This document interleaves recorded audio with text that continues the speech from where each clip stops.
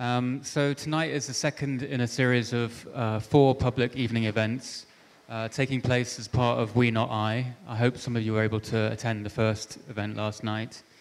We Not I is a 4-day convening bringing together women artists, writers, curators, and thinkers identifying with feminist practices. Organized by artists Melissa Gordon and Marina Vishmut, writer Marina Vishmut, this project revolves around daily meetings, focusing on particular topics that feed into the events in the evenings.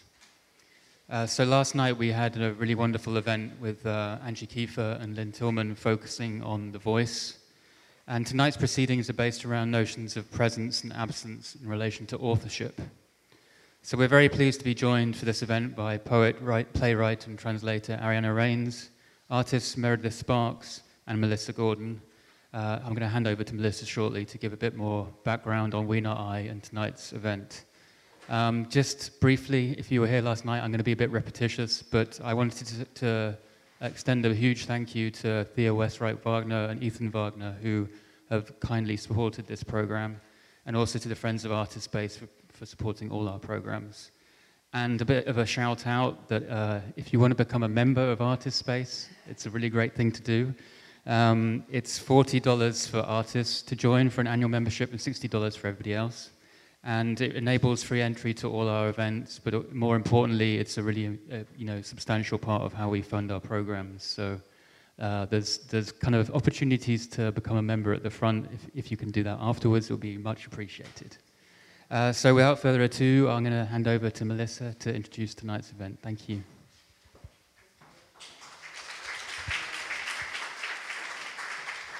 Okay, thanks you so much for coming. I'm a bit more awake tonight, so I'll do a bit better of an intro than I did last night.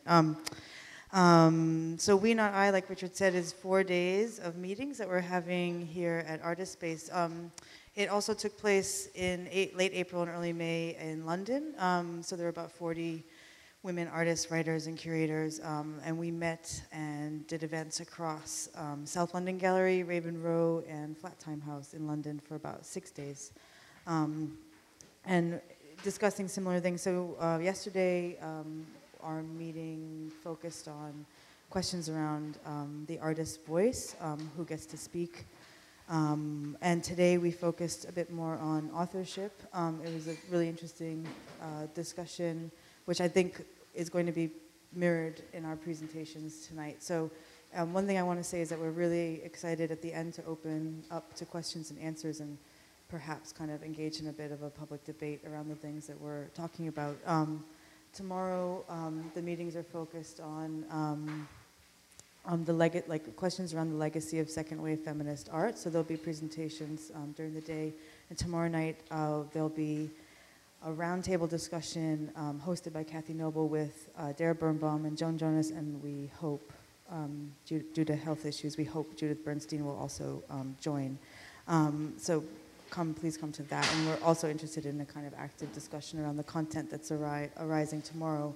I mean, in general, We Not I, the title comes from this kind of maybe nod to consciousness raising groups, and hoping that we can, as a group of people, kind of come to these questions around what is it mean to work within, maybe in a feminist kind of legacy sense, like a community, but also how our individual practices as I's operate within that larger we. I also I won't go on, but just to say, on Saturday and tomorrow, if people are interested in coming to the daytime meetings, they're welcome. Saturday is completely open to the public.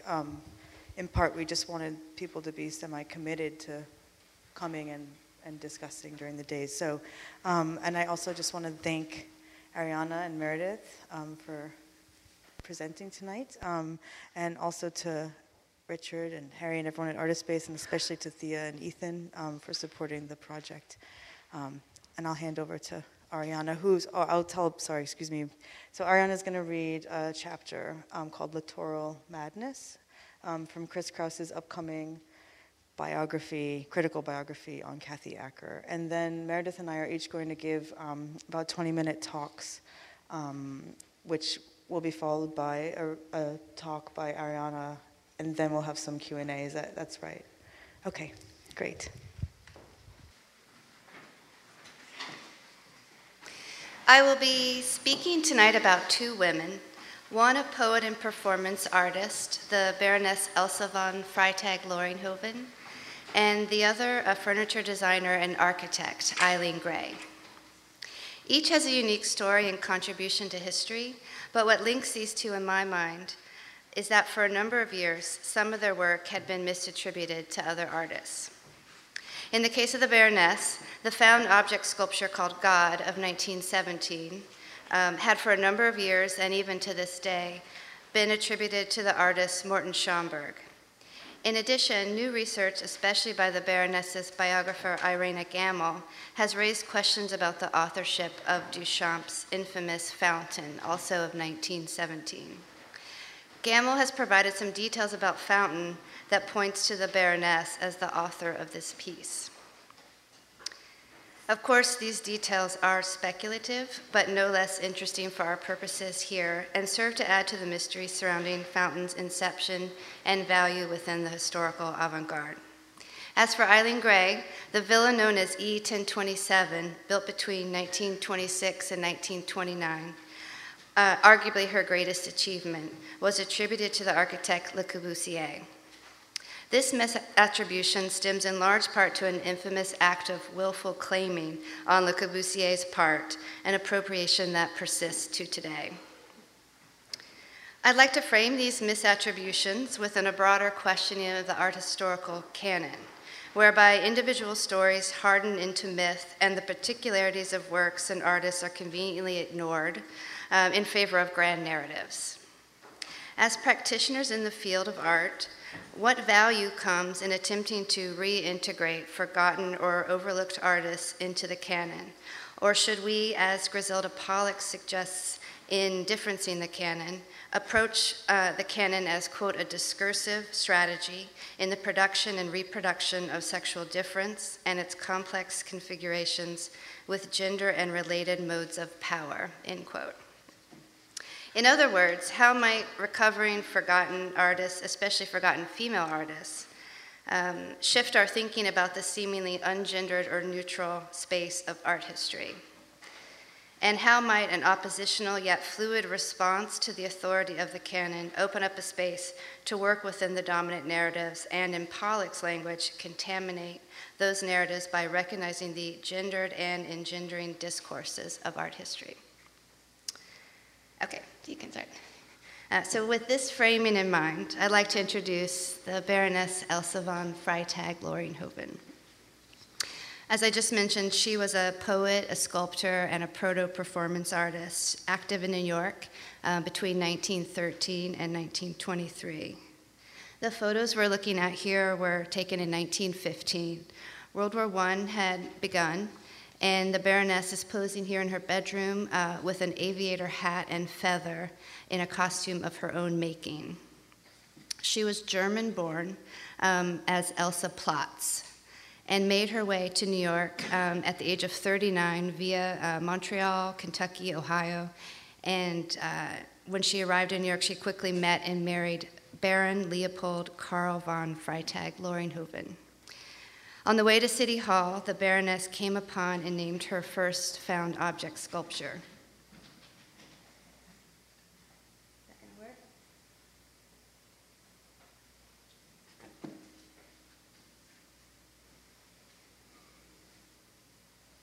It's not a fancy. What should I do?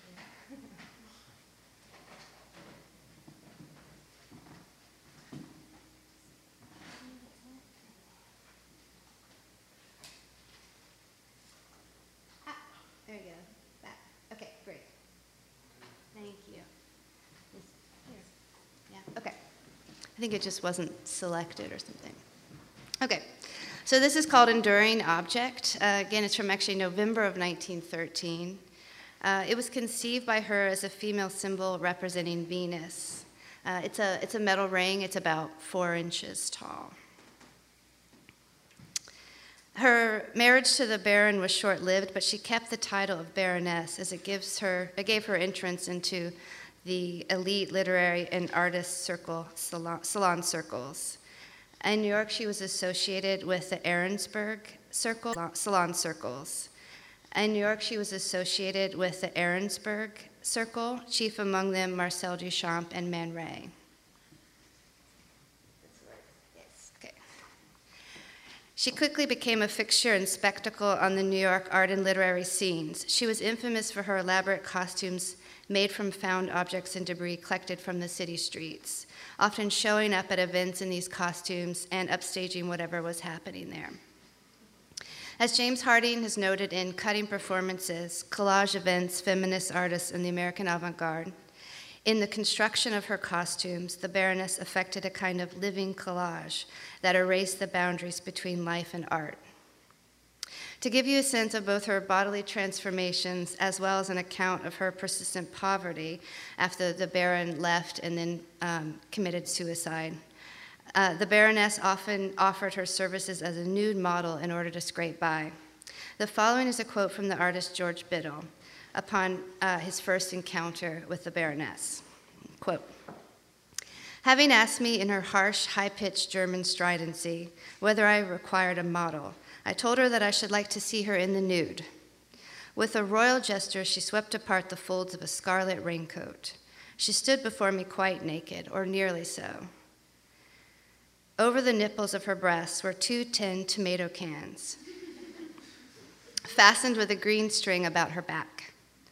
Between the tomato cans hung a very small bird cage, and within it a crestfallen canary.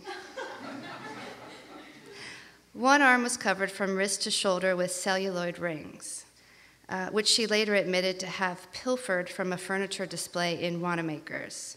She removed her hat, which had been tastefully but inconspicuously trimmed with gilded carrots, beets, and other vegetables. Her hair was close cropped and dyed vermilion," end quote. This scene, and others like it, suggest the defiant Baroness upending the traditional binary of artist and model. The encounter with Biddle was not an isolated event, as the Baroness was arrested numerous times for cross-dressing, for being scantily clad in one of her homemade ensembles, and for disorderly conduct and shoplifting. In turning to the Baroness's relationship with Duchamp, they most likely met in the Lincoln Arcade building at 147 Broadway in 1915, shortly after Duchamp arrived in New York. What transpired was a mutually supportive relationship between the two artists. Duchamp already had achieved notoriety following the exhibition of Nude Descending a Staircase in 1913's Armory Show, and he had made Bicycle Wheel, one of his first found object sculptures, later recategorized by Duchamp as a ready-made. The Baroness quickly recognized their shared perspectives on art during late-night studio visits in the Lincoln Arcade building. This was a platonic relationship, although she pursued him sexually, and he was often the subject of her poetry. As for Duchamp, his admiration of the Baroness appears clear, stating, quote, "The Baroness isn't a futurist, she is the future." I should say at this time, while not getting too far into the Baroness's personal life, she has been romantically linked to a number of artists and poets of the time. As a part of her persona, she was sexually aggressive, often provoking fear from fellow male artists and poets, and often writing poems that both exalted and derided them. In response to Duchamp's The Bride Stripped Bare by her bachelors even, the Baroness wrote a poem called Love Chemical Relationship, in which she turns Duchamp into glass and rejects that frozen fate for herself.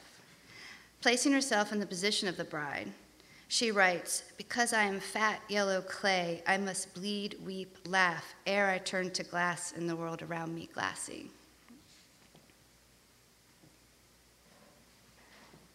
Okay. The Baroness's use of found objects in her costumes is fairly well documented by her peers, though only a few of her found object sculptures exist today. One example is the sculpture God, again, 1917. This is God. It's made from a common plumbing trap mounted upside down on top of a wooden miter box. It's part of the Ahrensburg collection at the Philadelphia Museum of Art, and the work had been attributed to the artist Morton Livingston Schomburg. It has been established by Francis Naumann in his book New York Dada, 1915 to 1923, that based on other works by the Baroness, it makes sense to conclude that she came up with the idea of combining the two pieces of the sculpture and naming it, while Schomburg most likely helped her mount the piece and was responsible for photographing it. The photograph of God was taken in Schomburg's studio in front of one of his machinist paintings and dated April 6, 1917. To this day, the PMA's wall tag lists Schomburg as the primary artist, and Elsa von Freytag-Loringhoven its co-author. This is actually a new-ish development, because I remember when I first visited the Duchamp collection at the PMA, this sculpture God was actually positioned right outside the entranceway to that wing, and it was only attributed to Schomburg. And now I just went last week, and it's moved into further away from the Duchamp wing, but still sort of within that crowd, and then it has her name added to it as well, the wall tag. Okay. This issue of co-authorship brings us to the infamous rejection of Fountain from the Society of Independent Artists exhibition held in April and May of 1917. Given the belated attribution of God to the Baroness, and considering the urinal's stylistic and attitudinal similarities, suggests that Fountain could be realistically a piece by the Baroness. Due to some of the time constraints of this talk, I'm not going to get into all the sort of many details and aspects of why some people are pointing to the Baroness as the author of this work, but I would like to point you to this letter written by Duchamp to his sister Suzanne. It's written at the time of the Independence exhibition. It's actually dated April 11th. And translated by Francis Naumann, in which Duchamp states, quote, "One of my female friends, under a masculine pseudonym, Richard Mutt, sent in a porcelain urinal as a sculpture," end quote. At the time of its entry into the Independent show, no one claimed authorship of Fountain.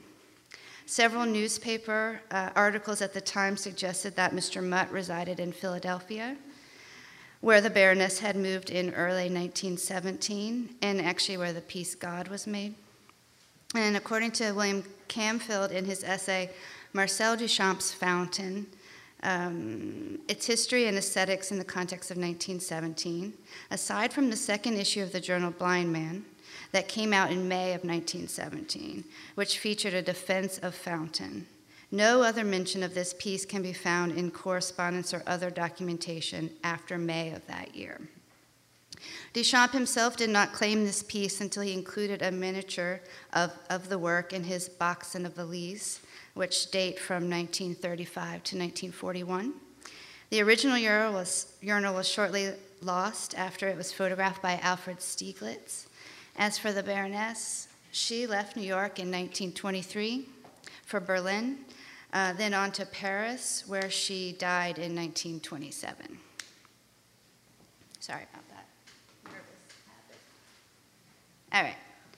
So skipping ahead by about 10 years or so, I'm going to shift focus and introduce Eileen Gray and her E1027 villa. An Irish-born designer, Gray was a proponent of the modernist movement, led most prominently by Le Corbusier.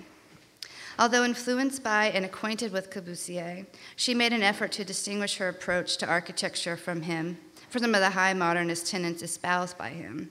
Simply stated, Corbusier saw a house as a machine to live in, and Gray conceived of a house more as a living organism, asserting, "Formulas are nothing, life is everything." This is the E1027 villa. In 1926, along with her partner Jean Badavici, she began construction of the house. It's built into the side of a cliff overlooking the waters in the south of France at Cap Martin. The name of the house is made from Gray's and Badavici's initials, E for Eileen, 10 for the letter J, the 10th letter in the alphabet, 2 for the letter B, and 7 for the letter G.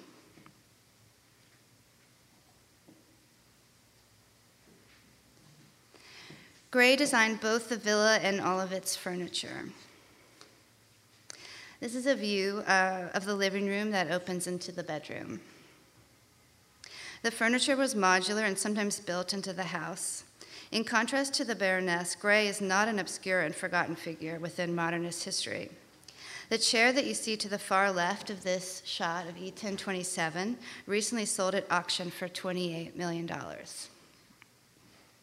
Regardless of her status within the market, and maybe even architectural history, until recently, E1027 was attributed to Le Corbusier. By all accounts, Corbusier was fascinated with the house, spending time there on vacation and also building a small shack just above the house. Some say that so he could look down on E1027.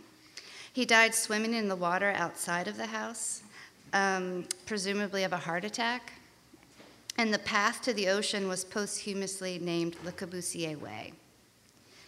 These circumstances alone might have been enough to secure for Corbusier the authorship of E1027. However, one other circumstance complicates the villa's authorship.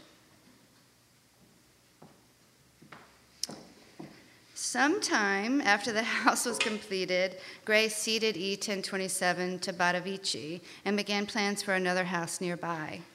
In Gray's absence, and over a number of years between 1934 and 1956, Corbusier frequently visited E1027 and at the invitation of Badavici, painted a number of colorful murals on the house's interior and exterior. Not only did he paint murals on the property, he often painted them in the nude, documenting himself in the process. Gray was furious upon hearing about the murals and believed that he had defaced her work.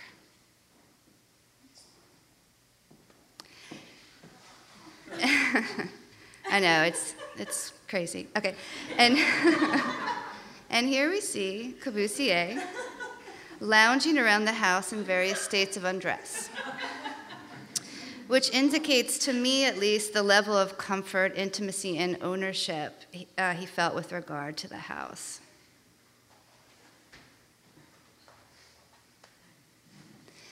And since we've only experienced the house so far in black and white, and to give you a further sense of the graphic nature of this act, here are a couple of color photographs of some of the murals taken around the year 2000 by architectural critic Alistair Gordon.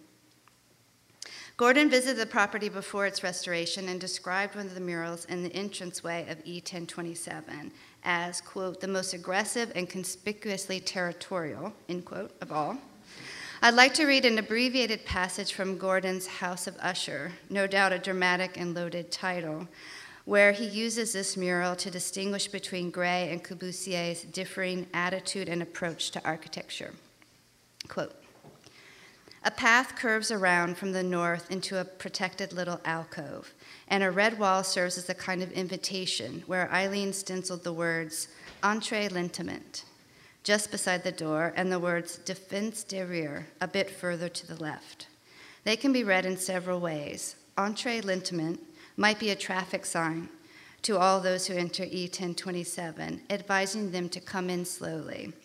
Leave the hectic world behind. Relax.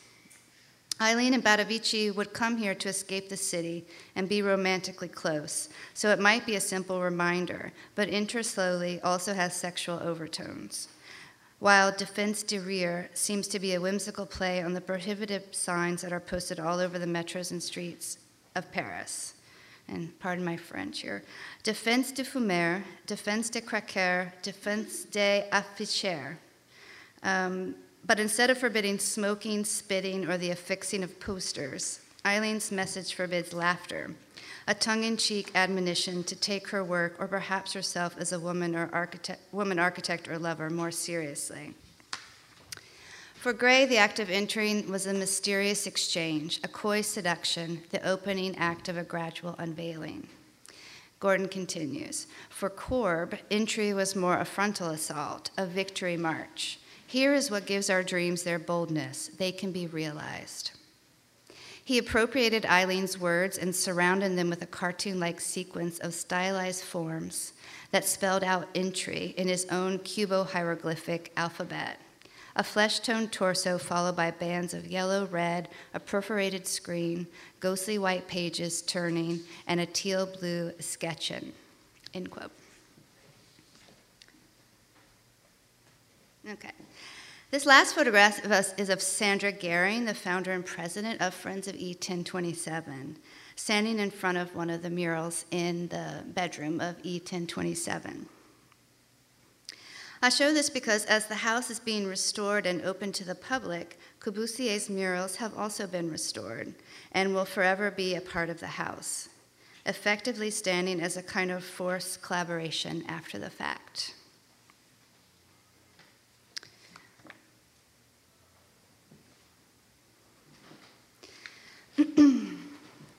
With regard to the messy and interdependent relationships I've sketched out here between the Baroness, Schomburg, and Duchamp, and between Gray and Corbusier, a number of questions surface. How do we properly evaluate these works, given that we've dedicated decades of scholarship to Corbusier, and to a lesser, though institutional degree, to Schomburg, and only for myself at least, a handful of years in understanding these pieces involving the Baroness and Gray? And given that art history has neglected to include into or rightly attribute these works into the canon, does reclaiming or this reattribution of these works effectively correct the dominant art historical narrative? I'm torn between wanting to acknowledge the accomplishments of these artists, correct the record, and insert them into the canon. This gesture seems like an impossible task, however, and one that, in Pollock's thinking, fails to address the conditions that created the neglect in the first place. And I also recognize that simply flipping authorship and thereby transferring authority doesn't answer the systemic questions of power or even the more narrow wall tag notions of authorship. These lines of thinking also fail to address the actual collaborative contexts that create art within the studio, the community, or the ways of viewing the art object in the institution or the academy.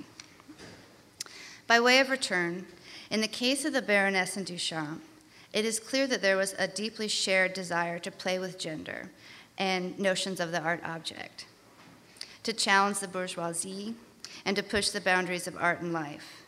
In the case of Eileen Gray and Le Corbusier, the interrelationship feels more problematic. As we view E1027 today, its troubled history has been preserved, and we might have to rethink authorship in a more nuanced or multivalenced manner. I wonder if a work like Fountain offers us an opportunity to hold both authoring and gendered positions simultaneously, to appreciate Fountain as a site where we can employ discursive strategies that realign our thinking of gender and authorship. Thinking about it this way might even fulfill some of what Fountain, as an artwork that has accumulated a multitude of interpretations, points to already. And lastly, I'd like to share an experience I had while thinking about the show Seductive Subversion, Women Pop Artists, that was at the Brooklyn Museum in 2011.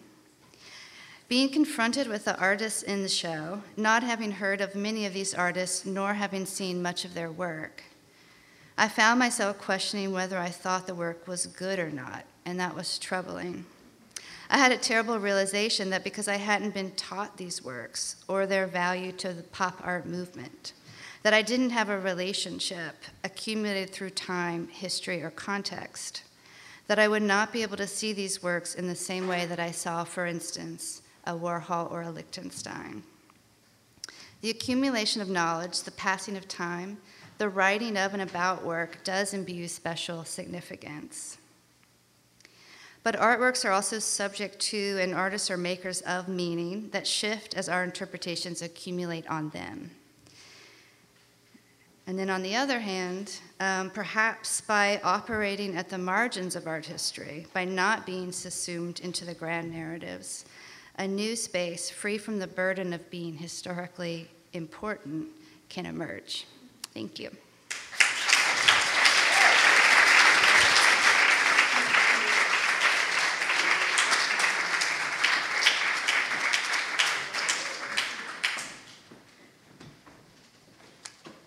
Okay, thanks for sticking with us. It's a meaty program tonight. Is that good? Should I? Oh yeah, could I go to? So I'll just get started. Oh, it's gonna go down. Is that so? Can you hear me still?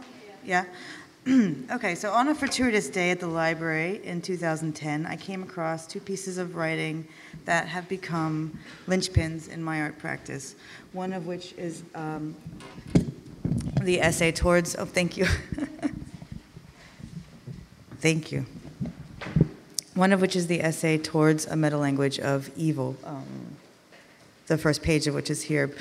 Katie Nolan's entry into the Documenta 9 catalog, which accompanied her curated exhibition in Kassel, and which I'm going to use as the backbone of this talk on dropouts, aggregation, and gestures that outline the edges of the playing field of art. As an artist, I approach Nolan and her text as a centrifugal force that spins questions about power and relationships between art objects, makers, and lookers into themselves, acting like a whirlpool of escaping possibilities. The essay raises concerns for contemporary practitioners wrapped up in refusal, negativity, and the difference between productive and critical value. In reading through meta-language and in trying to decipher its motivations, one uncovers a text attempting, I believe, to make a powerful critique of the art world and art market, predating a discourse around institutional critique and the wider context that it was found in globalization, and staking out an extreme position on cause and effect, which is explored through a psychopathic relationship. So Nolan begins her essay by describing that there is, quote, a metagame available for use in the United States. The rules of the game, or even that there is a game at all, are hidden to some. And Nolan carries on to describe a relationship between X and Y in which X, who is a psychopath, is constantly in a kind of cat-mouse, Tom and Jerry-like scenario, continually trying to con Y, who is an uninitiated kind of dope, citing references of many contemporaneous tropes of media culture in America. Quote, the game is a machine composed of interconnected mechanistic devices. A con or a snow job is the site at which X preys upon the hopes, fears, and anxieties of Y for ulterior motives and or personal gain, quote, ... These machinations exist a priori of X or Y as an indifferent set of tools and could conceivably be picked up by anybody and used against anyone else. So I think it's important to note that Nolan sets out the essay as a game or a device. So it's key to keep in mind that the essay is not a reading of a situation or a metaphor, but exists purely as a theoretical overview of potential moves or gestures. As in, she's not talking about herself or the art world as such, but rather a practice and the playing field in which all gestures can be situated. So as an overview on this essay, and Nolan first delivered it as at a seminar in the late 80s, and it was some way or effect kind of influenced or turned into her Documenta installation, which was that is the worst picture ever, but I think it actually looks pretty good, which was a curated exhibition of art objects by herself and her peer groups such as Steve Perino, Barbara Kruger, Sherry Levine, and was surrounded a sculptural installation of a crashed car and interspersed with pictures of disasters such as plane crashes.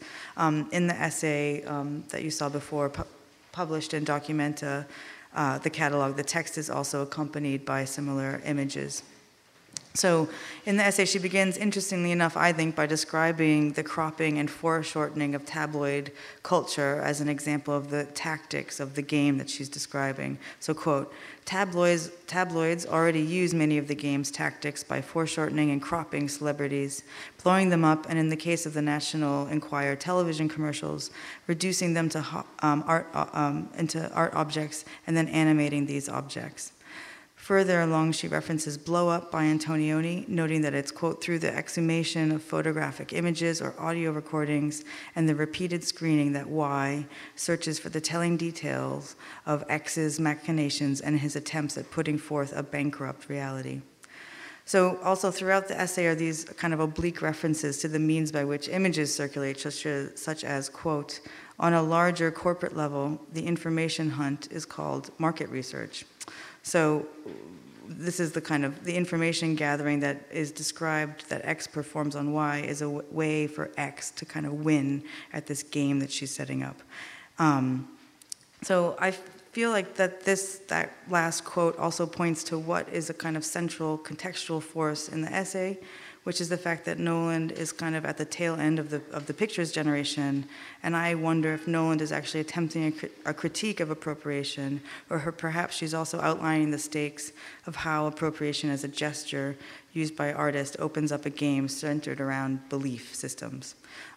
So in Pictures, an essay by Douglas Crimp written in 1979 for October, journal describing the seminal exhibition Pictures, not here, but here at the artist space from 2 years prior, uses theatricality and staging as a means by which to both affect or set the stage of the emergent pictures generation from the performative, quote, "you had to be there" 1970s work developing from minimalism, but also to describe the means by which Jack Goldstein, Sherry Levine, and Cindy Sherman's pictures enact as well as present.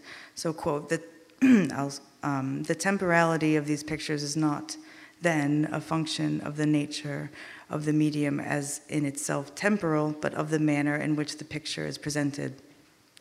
It can obtain in a still picture as well as a moving one. So if we can think of the obvious setting of the stage of the image as the place of the encounter of the image is of the utmost importance as a condition of appropriation, it implies that there's both a front stage and a backstage, which is interesting because Noland herself references Ernst Goffman, who talks about the front and backstage in a sociological sense. So in a way, I keep thinking, when I think about Noland, I'm thinking about the backstage as a kind of almost utmost important place in her practice. So the essay ends with a rumination on, quote, waiting for reconfigure as a strategy akin to using shock therapy on a patient. Noland talks about waiting for the environment in which the game is situated to change, the luck of the shuffle, as she calls it, as the last option of the psychopath. I think of it as X deciding to go into hibernation to await a more convenient circumstance, i.e. the long game. So the essay ends with the quote, if X is a psychopath, the one certain thing is that this relatively passive strategy, waiting for reconfiguration, will only be used if it's the last game in town. Katie Noland stopped exhibiting new work in the mid-1990s, as far as I know, and there's a veil of mystery shrouding her current practice, and which is, I think, takes the form of absence. Has she actually set the stage for herself as an image and been waiting for a reshuffle or reconfiguration, reemerging 20 years later in order to alter the rules of the game? It was after reading and discussing Towards a Meta-Language of Evil that I discovered in conversation with an older female artist that Noland's work, Oozwald, this right here, had the highest selling price for any female work of art ever, which was sold for $6.6 million at Sotheby's in 2012. And then again, interestingly, this is Bluewald, which sold for $9.8 million at Christie's in May of this year. Interesting to note that the prices for female artists actually have been rising over the past few years. And I'll get to it later, but subsequent to the sale of Oozwald, Noland denied authorship to another piece entitled Cowboys Milking from 1990, and was subsequently sued by Sotheby's and Mark Jansu. I think a lot of people know about this. And then also again recently, after the sale in May 2015 of Bluewald, she has disavowed the purchase of the work log cabin shown here, thus raising a hugely problematic moral dilemma around authorship in relationship to the artist.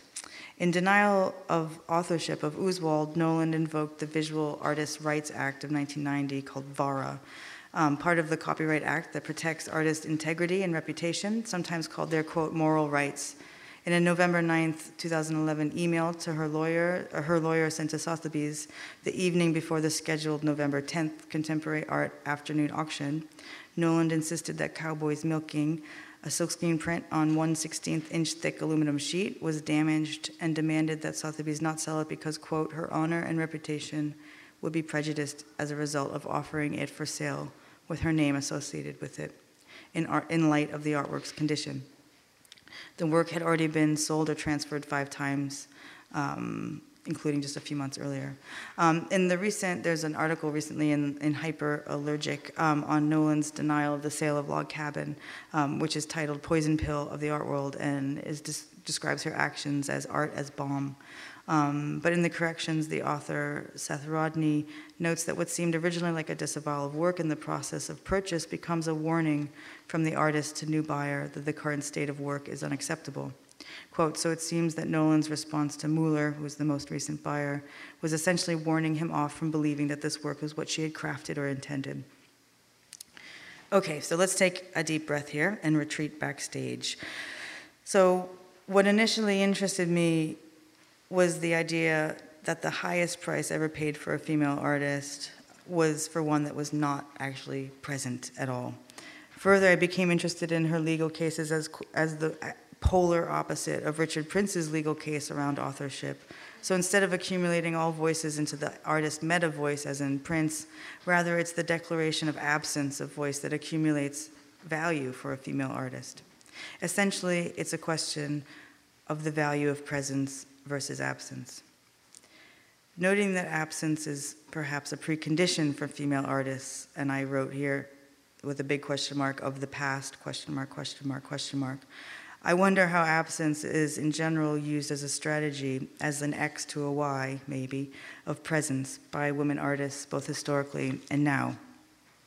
So knowing Noland's essay, I wondered if it provides clues to the meaning of her, quote, dropout, and how this, quote, dropout relates to what I see as perhaps an attempt at a performance or maybe a con job to the front stage of the self or presentation in the art world.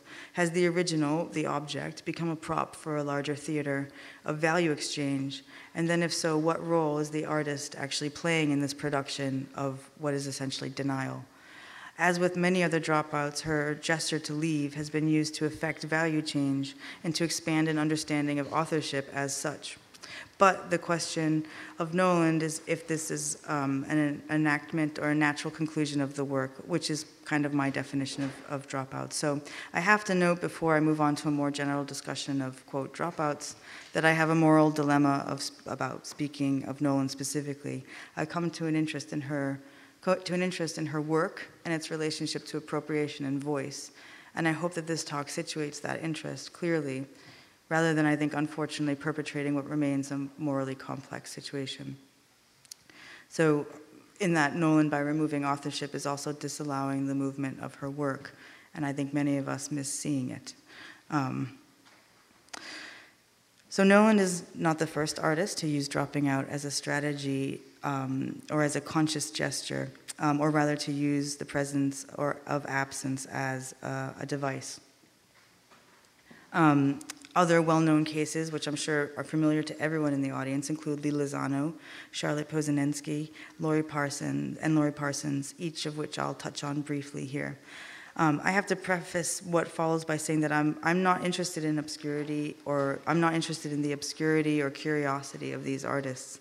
I'm interested in outlining how they have expanded the role of authorship, and at the same time, I'm interested in debunking the myth that they weren't able to hack it or, quote, hung up the apron, but perhaps I am interested in how they may have, quote, washed their hands of the situation they found themselves in.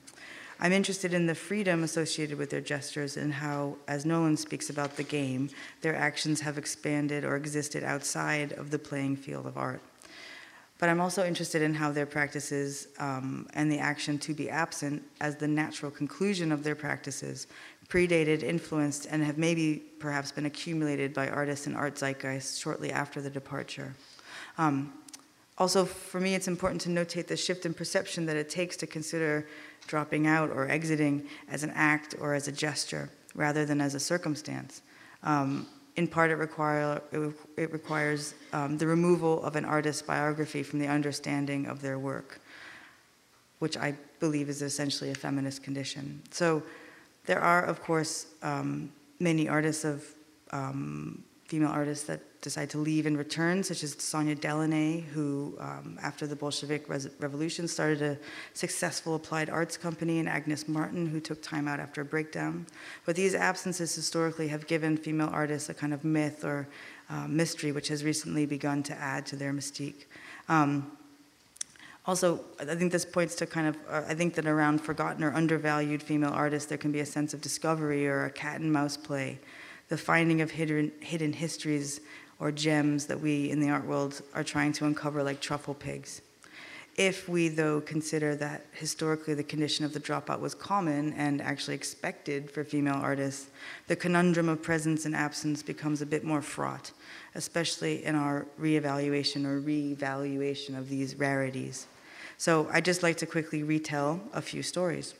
Charlotte Poznanski, this is one of her works on paper, pictured here, was an expressionistic painter in Germany in the early 60s and made beautiful works on paper and canvas. Her work then shifted and became more sculptural and specifically machine-made. You can see in here. And as a conceptual gesture, she began selling her work at material cost. So this is really perhaps interesting in relationship to the Dan Flavin, case around fluorescence. I mean, basically, and her gesture that as a minimalist that runs exactly counter to the history of the art movement, which literalized a value transformation of everyday materials by creating an aura through authorship, not the hand of the artist. So unlike her male peers, Poznanski's specific objects were specific to their value transactions in the world, i.e. material as form used to create systems and ideas. Poznanski, as most dropouts or people that have left, has a statement published in May 1968 in Art International number 5. Quote, "I make series because I do not want to make individual pieces for individuals in order to have elements combinable within a system in order to make something that is repeatable, objective, and because it is economical. The series can be prototypes for mass production. They are less and less recognizable as, quote, works of art. The objects are intended to represent anything other than what they are." So Wikipedia, states that she stopped working as an artist in 1968, no longer believing that art could influence social interaction or draw attention to social inequalities. So she retrained as a sociologist and became a specialist in employment and industrial working practices. So Poznanski's shift from artist to sociologist who studies the workers who actually produced her work, I think embodies the condition of the role of the artist in line with the kind of radical demands that she had for the work itself, which I think is really important to note, that there's a sense that there's a kind of logical conclusion to the work found in her decision to become absent, rather than it being a giving up. And this also, I think, mirrors the practice of another artist, Laurie Parsons, who became a social worker eventually. And this is, I'll get to it. Yeah, the little that I do know about Laurie Parsons actually comes from Bob Nickus's article in Art Forum from 2003, which begins, "An artist sends her slides to a gallery and is asked to take part in a group show. And how often does that happen? Does never sound about right?" And then he continues, which I think is kind of sets up this real mystery around her. And then he continues to tell the story of her work and exhibitions, which incorporate found objects arranged, such as a pile of charcoal, a weathered coil of rope, a battered suitcase, a yellow nylon noose, an uprooted log, and more. This is 1986, and a few years of shows and no sales pass, and then in 1989, in one fell swoop, her entire body of existing work sells, and she subsequently asks her dealers that nothing be offered for sale. In her 1990 show, a picture of what we see here at Lawrence Monk Gallery was empty. Quote, "I felt it essential that I considered the gallery itself, rather than continue to unquestionably use it as a context. With its physical space and intricate social organization, it is as real and as meaningful as the artwork it houses and markets," end quote. Nickus remembers that he noted that Parsons had enacted a reversal of sorts of Robert Barry's famous 1969 piece, Closed Gallery. She eventually removed the show from her biography, later stating that it felt, quote, righter as opposed to wronger to leave it off. Another piece of hers, which I think is like fantastic, and that is when it was at the Big Nothing at the New Museum, and she contributed a stack of dollar bills about 4 inches high. The museum provided only half of the $300 and tells the guards not to interfere when people avail themselves to the piece. It disappeared quickly. So Parsons' foresighted work, whose motivations I think can perhaps be recognized in, quote, institutional critique later, finds its kind of natural conclusion in an opening out. To quote Parsons, art must spread into other realms, into spirituality and social giving. As of the article from 12 years ago, Parsons left behind the art world and became an advocate for the mentally ill. I think my question is, the more I encounter these artists, is why couldn't they remain in the art world and continue to feel that they were giving or contributing something to the people around them? So Lee Lozano, quickly, is the most famous, quote, dropout, which is unfortunate, as her non-dropout work, as we see in general with dropout artists, is incredibly interesting unto itself. To quote Lucy Lippard on Lozano from Sarah Laver Graver's book on Dropout Piece published by After All, I think last year, quote, unlike most instruction or command pieces, for example, Lozano's are directed to herself, and she has carried them out scrupulously, no matter how difficult to sustain they may be. Her art, it has been said, becomes the means by which to transform her life, which I think is really interesting in relationship to the Baroness, and by implication the lives of others and the planet itself. Lozano's handwritten, frantic language, according to Layer, flies in the face of the language of conceptualism. The ironic posing, dry neutrality, or an absurd businesslike and often academic tones affected by Dan Graham, Joseph Kosuth, Solowit, Robert Morris, Robert Smithson, and Lawrence Weiner are in contrast to the kind of felt writing of Lozano. Lozano poses a question about how to frame the action of absence. She coined the term dropout, and her myth is wrapped up in a sadness, I think, around her disappearance. The general narrative runs that she was a junkie and she died in a lonely death in Texas after dropping out. But the timeline and research on her tells a very different story.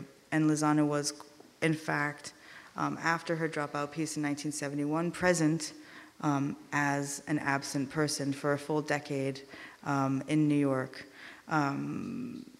So there is actually no dropout piece. There's no dropout kind of instruction, but the closest thing that Sarah Graver finds in her notebooks is this, which I'll read. By Lozano, I have no identity. I have an approximate mathematical identity, a birth chart. I have several names. I will give up my search for identity as a dead end, investigation. I will make myself empty to receive cosmic info. I will renounce the artist's ego, the supreme test, without which battle a human could not become of knowledge. I will be human first, artist second. I will not seek publicity, fame, or success. She kind of plays with its S-U-C-K, S-E-S-S. Identity changes continually as multiplied by time. Identity as a vector. So what the Dropout book published by After All tells us is of an artist who goes into hibernation, at least in terms of historically traceable presence, for a decade in New York. So she was hiding in plain sight. She was keeping a small room right by CBGB's. She was dressing up and dancing with Joy Ramone and Patti Smith and getting involved with a younger anti-establishment East Punk scene in New York in the 1970s. In other words, very present. Her roommate of the time tells of her stance and pose and dress and dance as being her artwork as much as her continued private investigations in a studio loft with language and objects. Again, I have to state that I'm really not interested in perpetuating excuse me, the myth that the position of dropout is sexy, glamorous, or covetable. In fact, I hope that I'm uncovering the wrought and troubled position of self that these artists felt in relationship to the art world, giving depth to their decision, which was wrapped up in how the edges of themselves dissolved into their work. So in a sense, in thinking about Nolan's essay, I think of their desire to act outside of the game of art making. I also think of them, of their misbehavior, both historically and literally.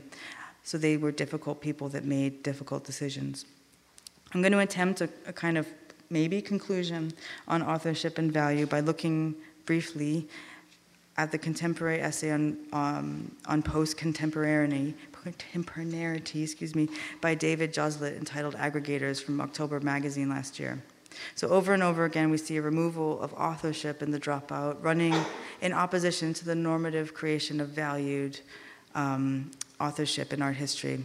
They're embodied gestures in art history, art practice brought to its natural conclusion by following the work rather than the work servicing a system around it.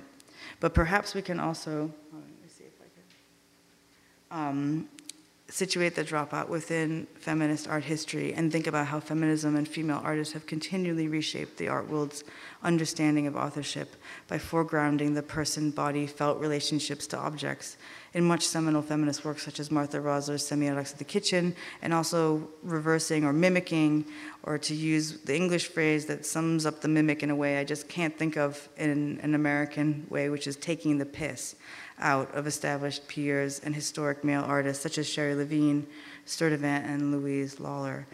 One of the bigger questions this entire week that we're talking about at Artist Space is to do with how contemporary female artists identify, update, and respond to their historic conditions, but also the pitfalls that exist between aggregation and accumulation.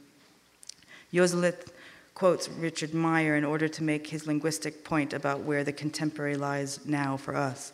Quote, "The spectacular immediacy of the contemporary art world threatens to overwhelm our ability to think critically about the relation of the current moment to the past." And Joslet follows, "It is precisely such fear of blindness in the face of spectacular immediacy that motivates the transformation of the word contemporary from an adjective to a noun, essentially." So most interesting for me is the fact that Joslet is describing an exit from the contemporary as an international style that we've been participating in surrounding the derivative. So I promise that this is my last quote.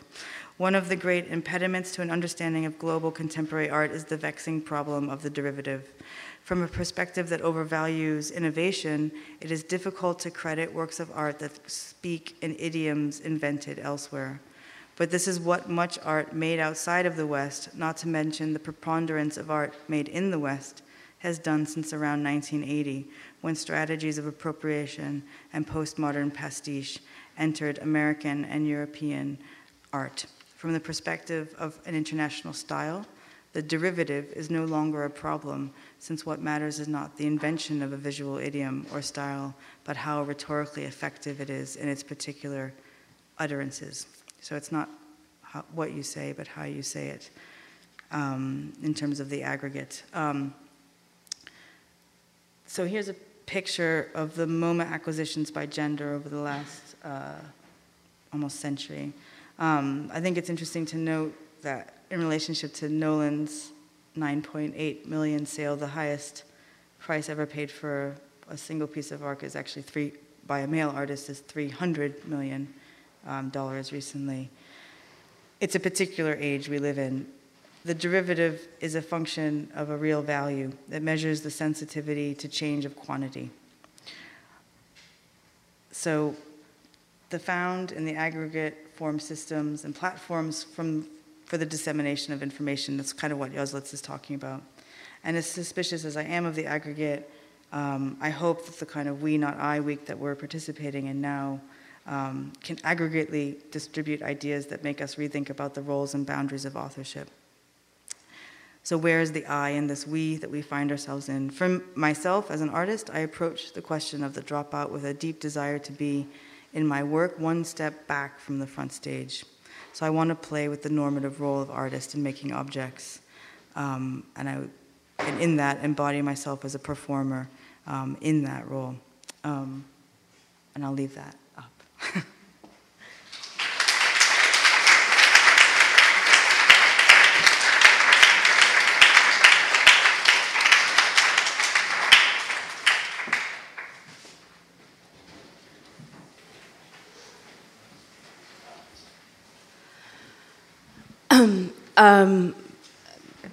Just going to talk a bit about a different modes of dropping out.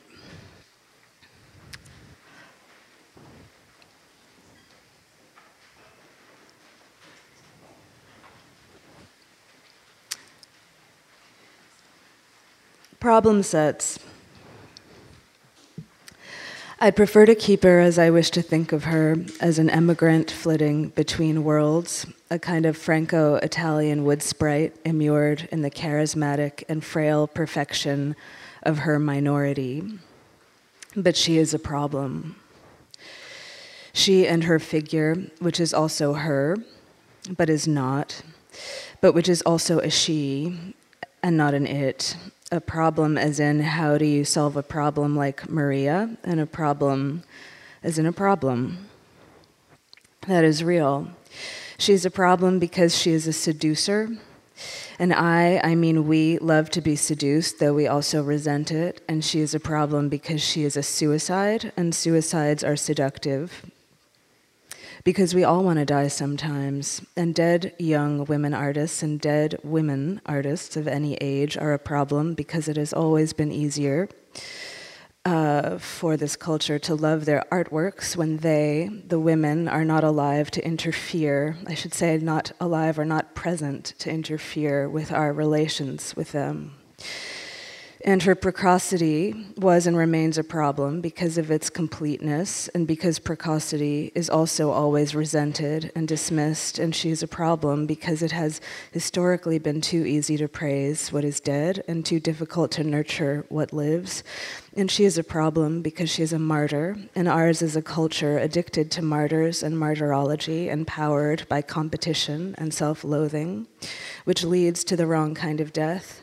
And she is a problem because the relation between life and non-life, or the animate and the inanimate, is the subject of her photographs. And this too is easily mistaken for merely gothy or pre-Raphaelite morbidity or surrealist-ish ownerism. And she is a problem because when I look at her pictures, I identify with them, and therefore resent analyzing them as I resent mere praise or critique.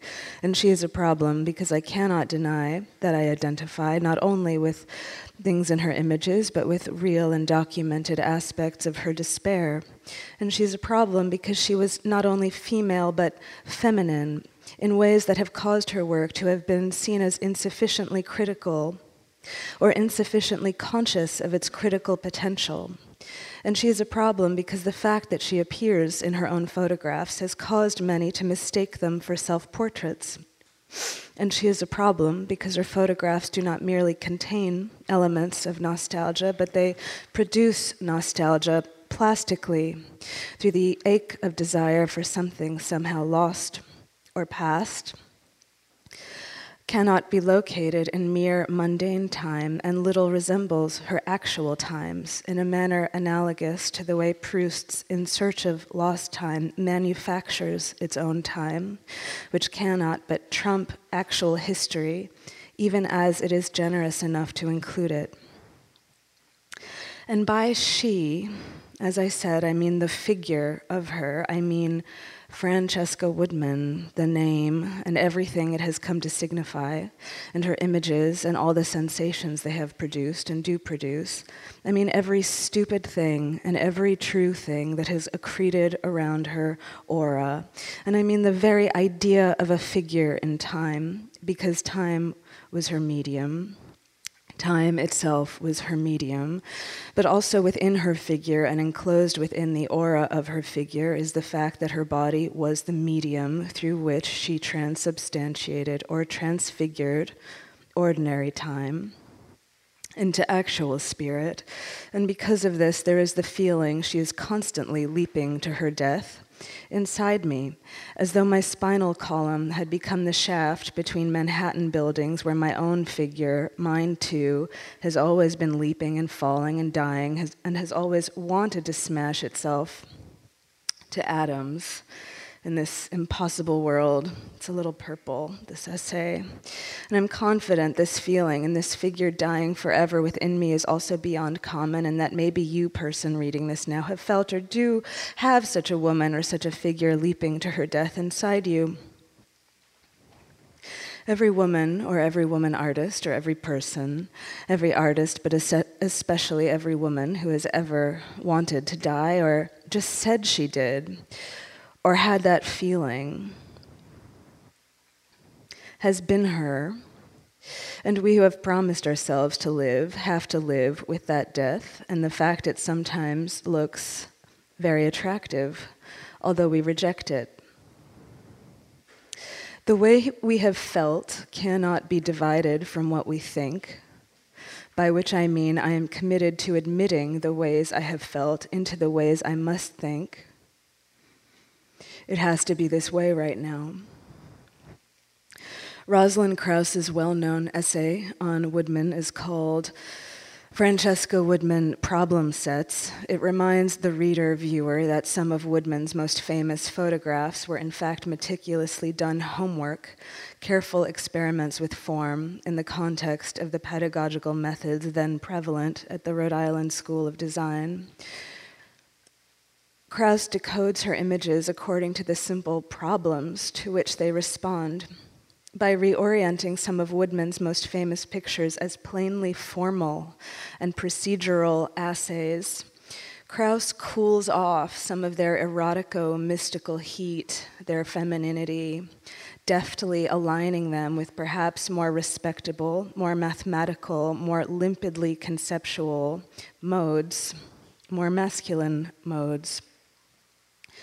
Krauss manages to show that Woodman's photographs are less soft than they may have seemed, without going so far as to defend or praise them. Problem Sets remains useful because it is still common to hear Woodman's photographs feminized, as it were, as nothing more than promising student work, unfairly canonized because of the dramatics of her life and death.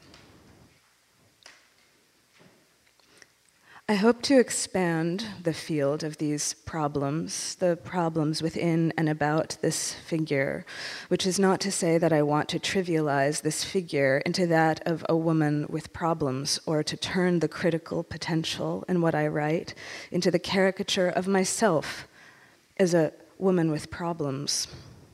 Because this essay is being written for the internet, which everybody knows is an erotic funhouse and a necropolis and a hall of mirrors in which the untrue and the idiotic can never be easily divided from the eternal or the real. Not that meaning can ever really be restricted, not anywhere. It would be insufficient for me merely to appreciate or devalue the importance of Francesca Woodman's photography in the context of recent publications devoted to it. I cannot write as though this were the 1980s and femininity needed to be justified by formality. I likewise cannot write with S.F. MoMA's apposite reticence around the circumstances of Woodman's death. This writing will not be protected by a museum, nor enclosed within an exhibition catalog.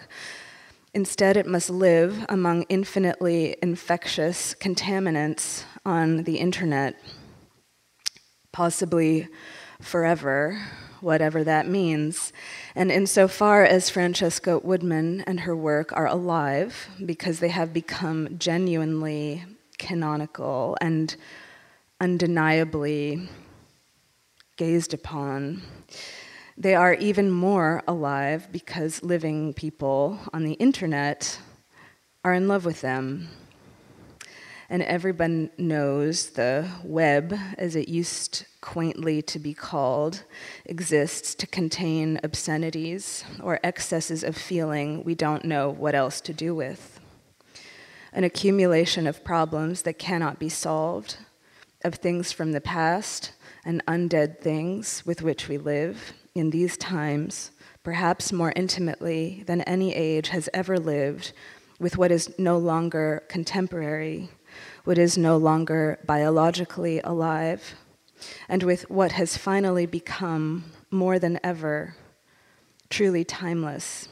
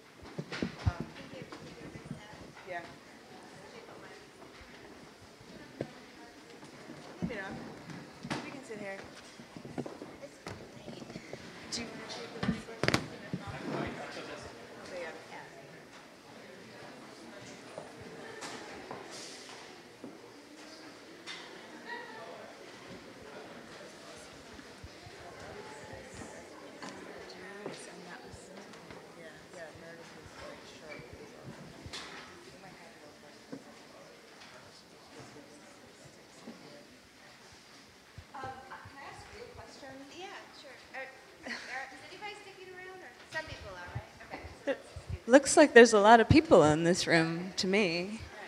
I have a question for you. It's about the photograph of the bedroom. It looked like, and this is just like a dweeby poet's question, but it seemed like it was quoting this Baudelaire poem, Invitation to the Voyage. Did anybody else notice that? And it looked, and the country, the piece of the map, because I'm a little bit of a zealot, it looked like the Dominican Republic and Haiti, and I was just curious if she had any travels in the Caribbean that you know of, or Baudelaire reading. This is just total nerd question. Actually, I don't know that. That is a detail that I wish now that you've asked this, I'm trying to think if I've read anything like that, and I haven't. So I don't know. Yeah. Does anybody in the audience know more about Eileen Gray and maybe some of her, where she went and? No? Yeah. Okay. Sorry. Yeah, I'm sorry about that.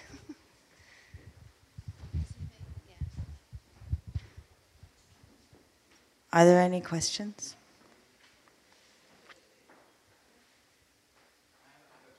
Yeah.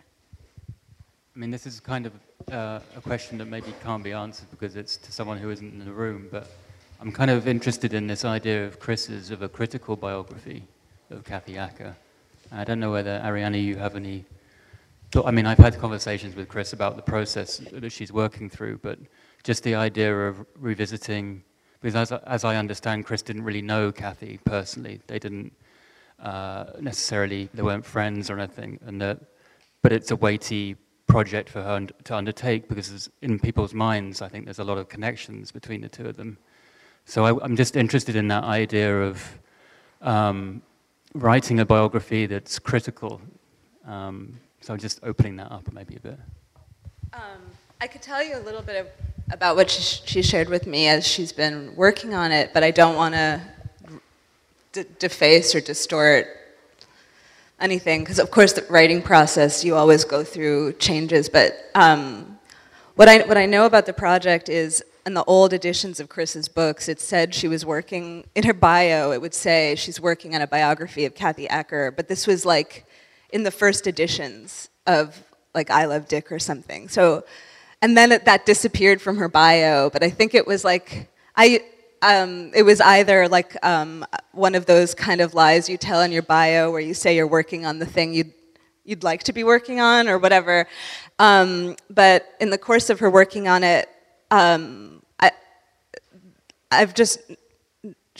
noticed she's talked about sort of going in and out of like hating Kathy and really empathizing with her, and I think that often when you write about someone, that happens, but there's especially that dynamic among women sometimes. And I won't say any more since Chris isn't here, and I'm a dork. I called it a novel in one email, and she promptly corrected me. So maybe that's interesting that I was like, "Your new novel." She's like, "It's not a novel at all." So I don't know. Maybe that's. Yeah, she's hungry to get back to the novel. Yeah.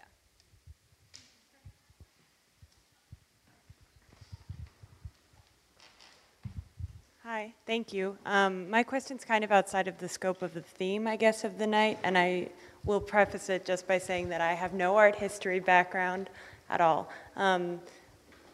So it's maybe like, why am I posing it here? But that said, I'm wondering if there's like,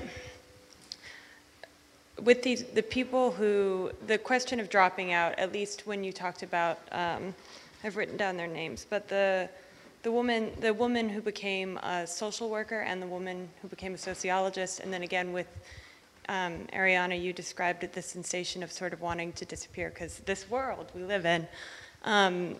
Is there a question of, and I recently read an Artaud quote that says that all artists are, or all psychoanalysts are failed artists. So is there something like the inverse too, or like the suffering that artists might try to address? They're like, this isn't doing shit. And then they're like, I'm going to instead actually do this. Have you encountered that, I guess, in your studies, or is that less interesting than the specifically female part of it, the gender issue? What do you think, Ariana? Yeah.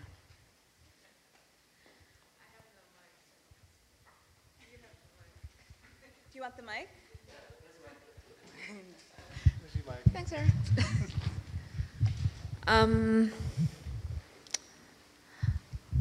I don't know, I think also because I haven't been thinking through this as recently as you have, I'm not sure, you, Melissa, I'm not sure I can respond as sort of both quick-wittedly and incisively. I mean, I guess when we had our conversation about the dropout in Persona Journal, I was always kind of really interested about the repercussions of the action of dropping out, but how it reconfigures the field in which something disappears. So about the kind of dynamics or physics of it as well. And with regard to people like Lausanne or Poznanski, it's obvious that they're present just somewhere else.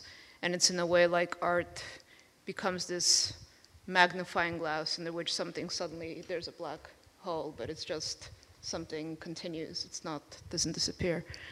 It just leaves the lens or the Petri dish. But I think that maybe doesn't address the specific relationship between why focus on gender and art history when it also implicates a kind of wider social universe. But I think, do you maybe want to say something about that? Because I didn't answer the question. I just thought around it. I mean, I don't know if this will answer it, but at least for me, I feel like, you know, some people coming into art is like, you know, they've found their Zion, and for other people, and the demands of a professional art career become hellish, and they long to be on the other side. And it's like many things in life. Some people want in across that border, and other people want out. And I think it's similar also with life and death, and the grass that is greener. I mean, the reason why I'm interested in the act of dropping out, or like the absence as like a condition, is this on? Is that I think I'm interested in the struggle that a lot of those artists have had with authorship, and like the fact that they really, like, what is the edge of themselves in relationship to their art, you know, that this is actually, I think, a condition a lot of people kind of struggle with. And also it's not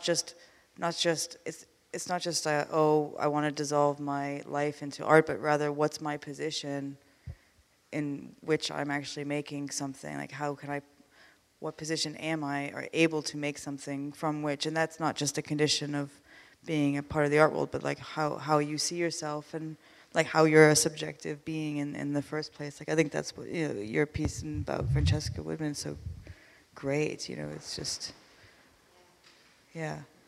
Maybe if I could just add something to that. I think also now trying to think back again what we talked about and pulling stuff out of that. Also, as authorship itself becomes a condition which is much more distributed or contingent or open or questionable within contemporary art practice, also then also the borders between art and other kinds of activity, then the question becomes, what is dropout? How does the dropout status shift under those conditions of sort of more blurred authorship and more collective production forms as well? I mean, how can you drop out if you're part of an aggregate, or, you know what I mean? Like if, yeah.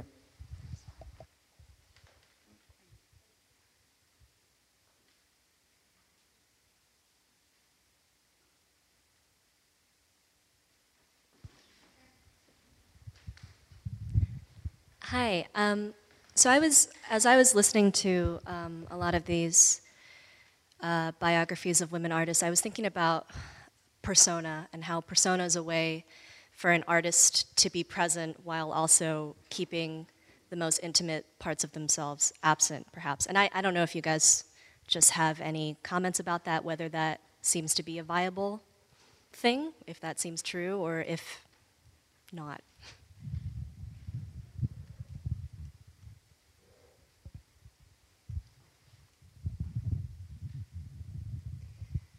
Well, I mean, it's kind of strange because there is a lot of sort of tragedy that's been sort of talked about tonight in terms of people dying young or people dropping out, and trying to sort of think about that outside of this personal biography and more as sort of either an empowering position or one that's actually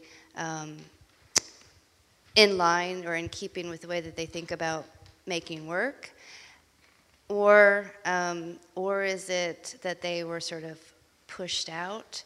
And I think, like, for instance, in the case of the Baroness, that persona was so sort of closely linked to who she actually was. Do you know? I mean, so I think she seemed to be the most sort of performative out of all of the women that we're talking about tonight in terms of her life and also her work. But at the same time, I think that kind of is the.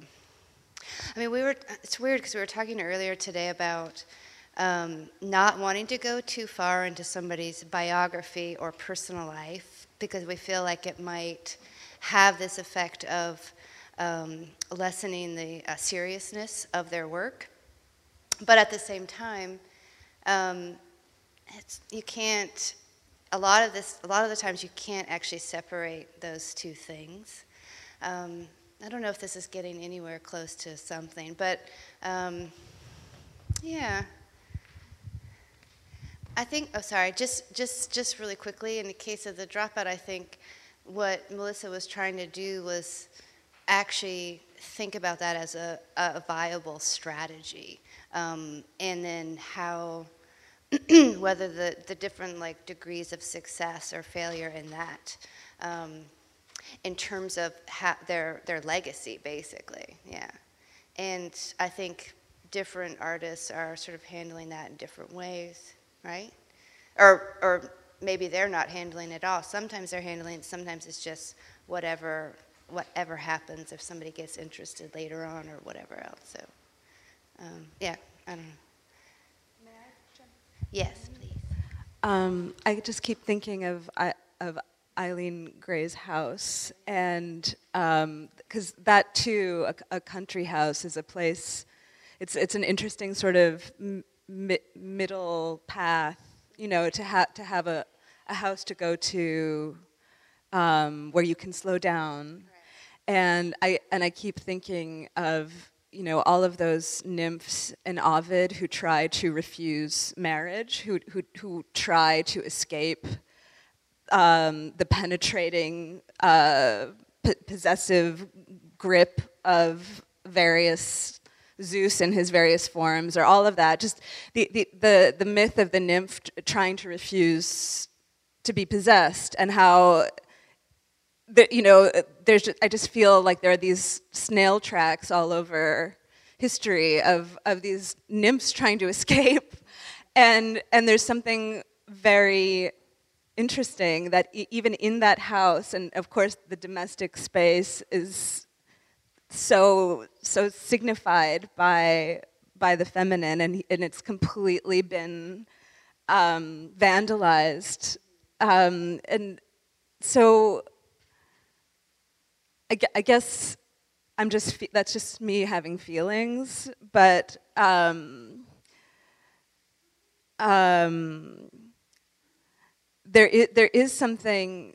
there's something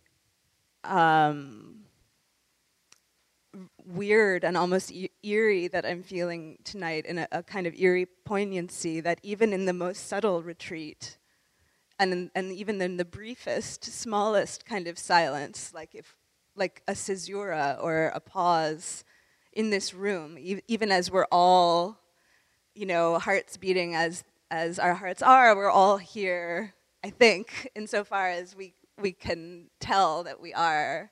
There's something very odd about this this running away, and of course the soul is always allegorized as female, so far on Earth, and the soul is that thing that is trying somehow to escape, however slowly or fleetingly. That's completely not an answer to your question, but it's some feelings.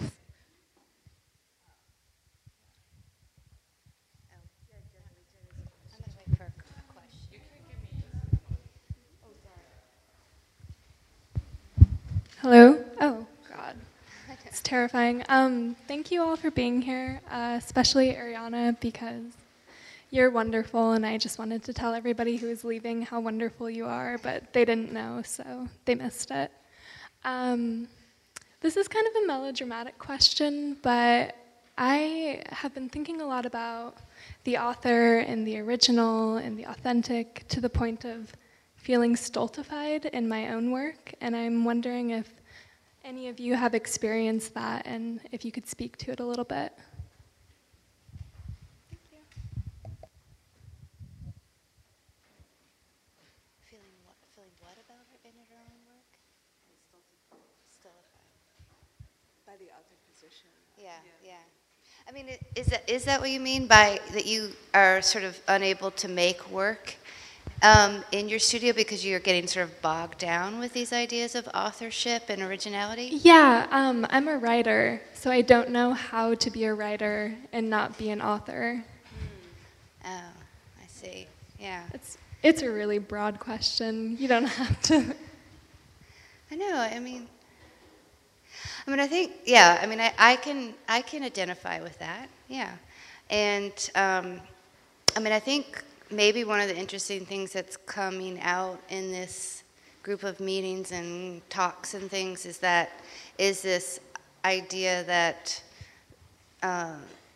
there's problems come up when you try to create this sort of like grand narrative in terms of the lone genius individual, and then also try to sort of locate the original or originality in one person or one thing, because it does seem a lot messier than that when you're actually like working in your studio and meeting with, your peers and all of that. Like there's a lot of shared information that happens, a lot of shared ideas. Some people might run with it and do things with it that you are not able to do, but then you also might, I think, do that with other ideas. Do you know what I mean? Like, it's just a lot more complicated in terms of relationships, how things are made, I think. But maybe it's different it can't be that much different for a writer than it is for an artist, because you are sort of ultimately just like alone in trying to make something. Anybody else have anything to say? Yeah, I mean, I don't. Oh, I don't know if this is. Oh, thank you. I feel like the thing with surveillance culture is that everybody's an author of all of their data, and it's like incredibly. I find that incredibly stultifying. I don't mean to like stay with the theme of the escaping nymph, but like I want to run away, and all the time, and it's incredibly heavy to be like dragging around all of my metadata, which is constantly in the hands of others, and it's just enveloping me in my every gesture. Like even when I go to the bathroom, it's all around me. It's like, and I find that very stultifying. And there is something about literally, it's like you get to wear all of your shit forever, like in a special bag, like, and for me, that is the thing against which like the puny and like pathetic notion of authorship has to like struggle. It's like, oh yeah, like as though anything I could ever say or write could possibly compare to the shit bag that like is downloadable and like accessible to anybody who wants it anytime. Like it's like no matter what, like if I were Proust, it wouldn't matter. And that's very stultifying for me. I think that's a good answer. Did you have a question? I'll do it. Should I just speak? Oh, yeah, Harry, okay. Oh, thank you. Hi. I have a lot of thoughts kind of swimming through here, but I think that I wonder, there's one thing that sticks to me about this idea of the nymph running from her pursuer, I think. And this question of the moment at which, and maybe, I hope we're talking about the same nymph, but the nymph that then begs to be released from her sure future as a kind of traumatized and taken figure, then gets granted her release, her wish, which is then to be turned into a tree, right? So my question is, in retrospect, what are the ethics of actually looking back and saying that her moment of the transformation into the tree is a creative act, or might possibly be a creative act? Are we in fact opening up that as a kind of possibility right now? And by extension, what are the ethical demands of perhaps not allowing that to happen? I'm just curious about, because I think that this came up a little bit in during the daytime as well, this idea of re-scripting precarity. And trying to find a place again for these women, which of course entails many intellectual and political boundaries. And yet, nevertheless, we still have this history that we want to somehow bring some value to that doesn't have entirely to do with trauma alone. So, yeah, I'll leave that as a question.